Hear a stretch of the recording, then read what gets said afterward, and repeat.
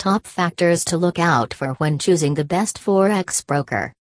There's no doubt at all that Forex trading is one of the easiest ways to make money online today, if it's not the best.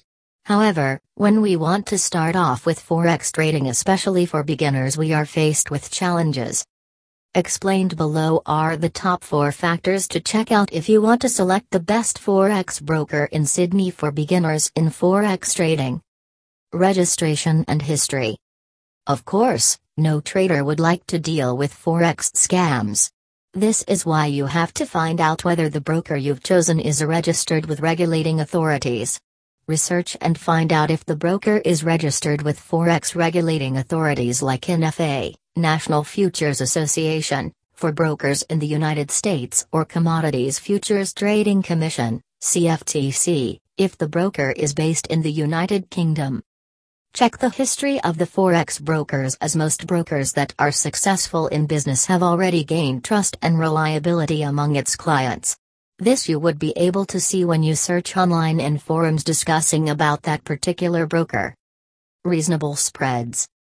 As a Forex trader, you do not pay your Forex broker any dime for their services because they are compensated through spreads when you begin to trade. Whether you're in loss or profit, your Forex broker collects the spreads are collected during trading. Spreads could be as high as 10 pips or even as low as 1-2 pips depending on the broker.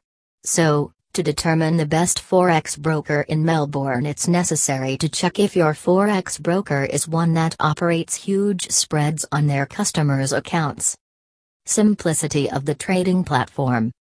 Most brokers out there are very complicated, padded with various instruments of trading. This often leaves the beginner confused because he does not know where and how to start off. In order to make execution of orders easy, quick and neat, it is advised to choose brokers with a simple trading platform. Practice makes perfect.